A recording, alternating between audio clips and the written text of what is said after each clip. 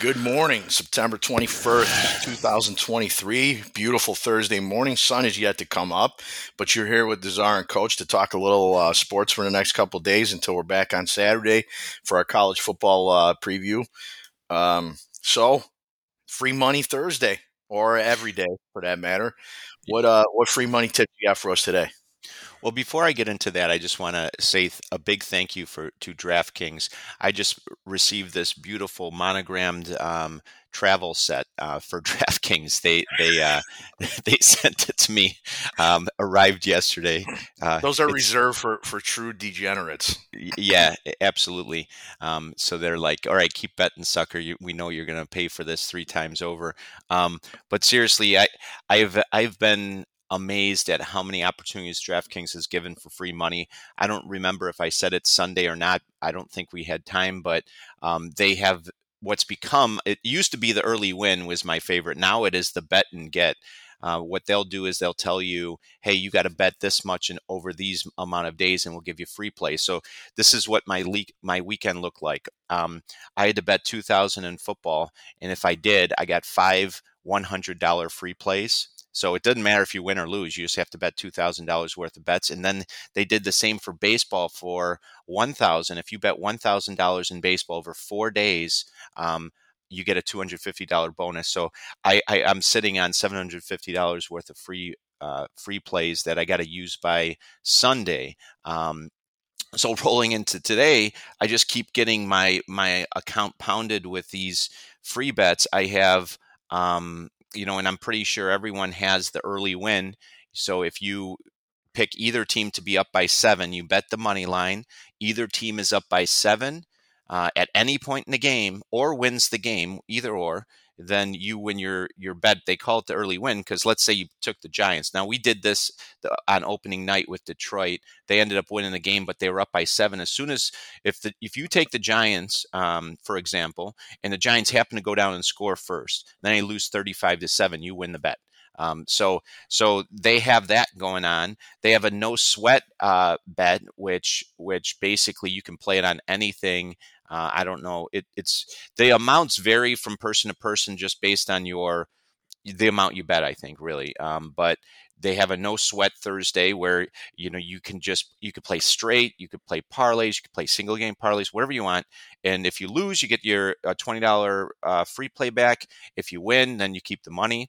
And then they have a 50% boost on Thursday Night Football, and they have these things every Thursday, Saturday, and Monday right now. So even if you don't use it, let's say you roll into the game, and I think the listeners will hear you say that you don't have a strong play tonight, I think.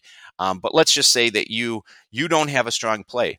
Well, bet one way, take the 50% boost, and bet the other way, and don't take the 50% boost, and guarantee yourself 40% profit. That doesn't sound bad, does it? It's No. free money. I mean, you got to take advantage of these. So I find myself more and more and more just betting every single opportunity that I have to make sure I maximize that. So when you say free money Thursday, you're absolutely right. But with DraftKings, Thursday, Sunday, Monday, you get it all. And really, I'm not. I guess I should be paid by DraftKings to be a spokesperson. I'm not. It may sound like I am. I'm just benefiting from all their great stuff. Awesome. And we got two games tonight, like you said. The Thursday night game, the smart bet would be on that early win would to bet the Giants at plus. I think they're plus 400 tonight. So if they came down the field and scored a freak touchdown and were up 7-0, you're getting quite the payday there. So, but leads into tonight's game. We got an NFL game tonight. I'm not a big fan of Thursday night games. I think. You see very vanilla offenses, teams just trying to get through. I think if you ask the NFL players and coaches, they'd say they hate Thursday night games. What's Thursday night games? The purpose of Thursday night games, it's for people like you and I, right? To get them excited for the weekend and get them gambling. So I think the Thursday night game has always been more about the the public and the gambling situation than it has about the players and the coaches. And I think if you ask them, they don't like playing on Thursday nights, which leads into tonight's game. And Czar, you coached football for a long time. If you get a team like the 49ers, they're 2-0. They're the better team tonight. The Giants have Saquon out. The Giants now have to travel to the West Coast again. They were in Arizona last week. It took them a whole 3 quarters to wake up. Now they got to travel back that way without Saquon. And Jones's numbers look horrible with them. What's your thought process if you're the 49ers? Don't you just want to get out of, get the win and just get done with this game, get it over as soon as possible, and have your 10-day rest, moving into next week and get back on schedule.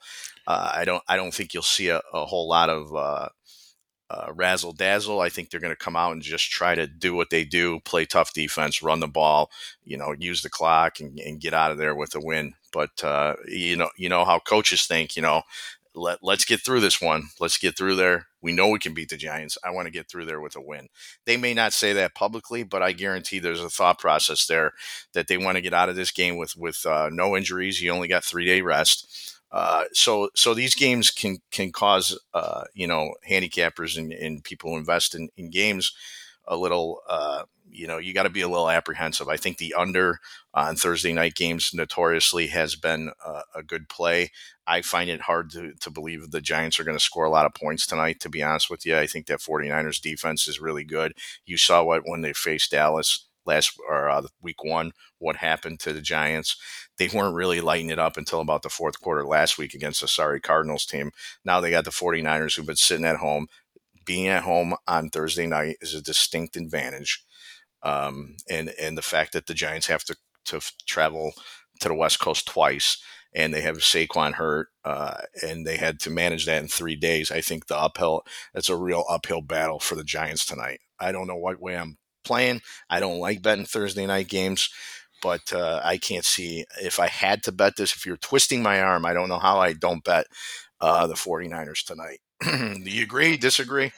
Well, so I want to throw something in here, and I'm going to disguise the name for the safety of the individual. I'm going to call this the Craig Stilldorf action Thursday night angle. The Craig Stilldorf angle on Thursday night is under. So we have, as a group, have, I like to think it as an investing cohort. We have made a lot of money over the last, 5 years, however long we've been doing this. It was this gentleman that came up with the idea, and it works best when you have division foes playing each other on Thursday night on a short work week. But it does apply quite a bit to primetime games, especially Thursday night primetime games. The games start slow. So here's what I love to do when I have no opinion. This is almost an automatic that I have in my arsenal. I play the under in the first half. I play the under for the game, and then at halftime I bet the over, depending on what that number is. So tonight you get a number like 43. I'm going to guess that the first half under is at least over 21.5. You're right. That's a key number, and it's going to be under 23. 23 is the next key number, so you could probably buy it up. But if you were interested in playing this angle, what you would do is take the first half under for sure, and then if you want to throw a little extra excitement on there for you, if the first half under hits, you're going to be winning the entire game under, right? It's just a matter of the mathematics. So then you can second half hedge that, bet the over, and have a chance to win both. Because a lot of times what does happen is you get like a 10-7 game at halftime, right? 17 points scored, and then you bet the over, and you all of a sudden one of the team gets down by 2 scores, and the game opens up a little bit, and they score a little bit more. But I agree with you. I think this can be low scoring, but I will caution something. How in the world could you like the Giants, right? How? Which should throw up a big blinking hazard sign, because this 10.5 now is a lot of points for an NFL team. And really just the fact that everything seems to be going against the Giants in terms of like Saquon's out and everyone's loving the 49ers. They just came off a tough division rival. They're in a sandwich game before another division game. This is a hazard game for people who like the 49ers. So be careful with this. So those are 2 things to consider. Where am I putting my money? Well, I'll probably just sprinkle a little bit on this Craig Stilldorf philosophy. But other than that, I'm going to be taking it easy on the sidelines. If it was 8.5, Okay, if it was 8.5, I'd be buying it under 3 and playing a teaser. I'd be taking San Fran minus 2.5. That's not what it is right now, and unfortunately, at 10.5, buying that teaser down doesn't get you the 3, which I don't know if you need it or not. But I won't be playing anything that's over 4 in a teaser. So unfortunately, one of the things that I would normally do isn't available. That's just kind of my take on the game, Coach.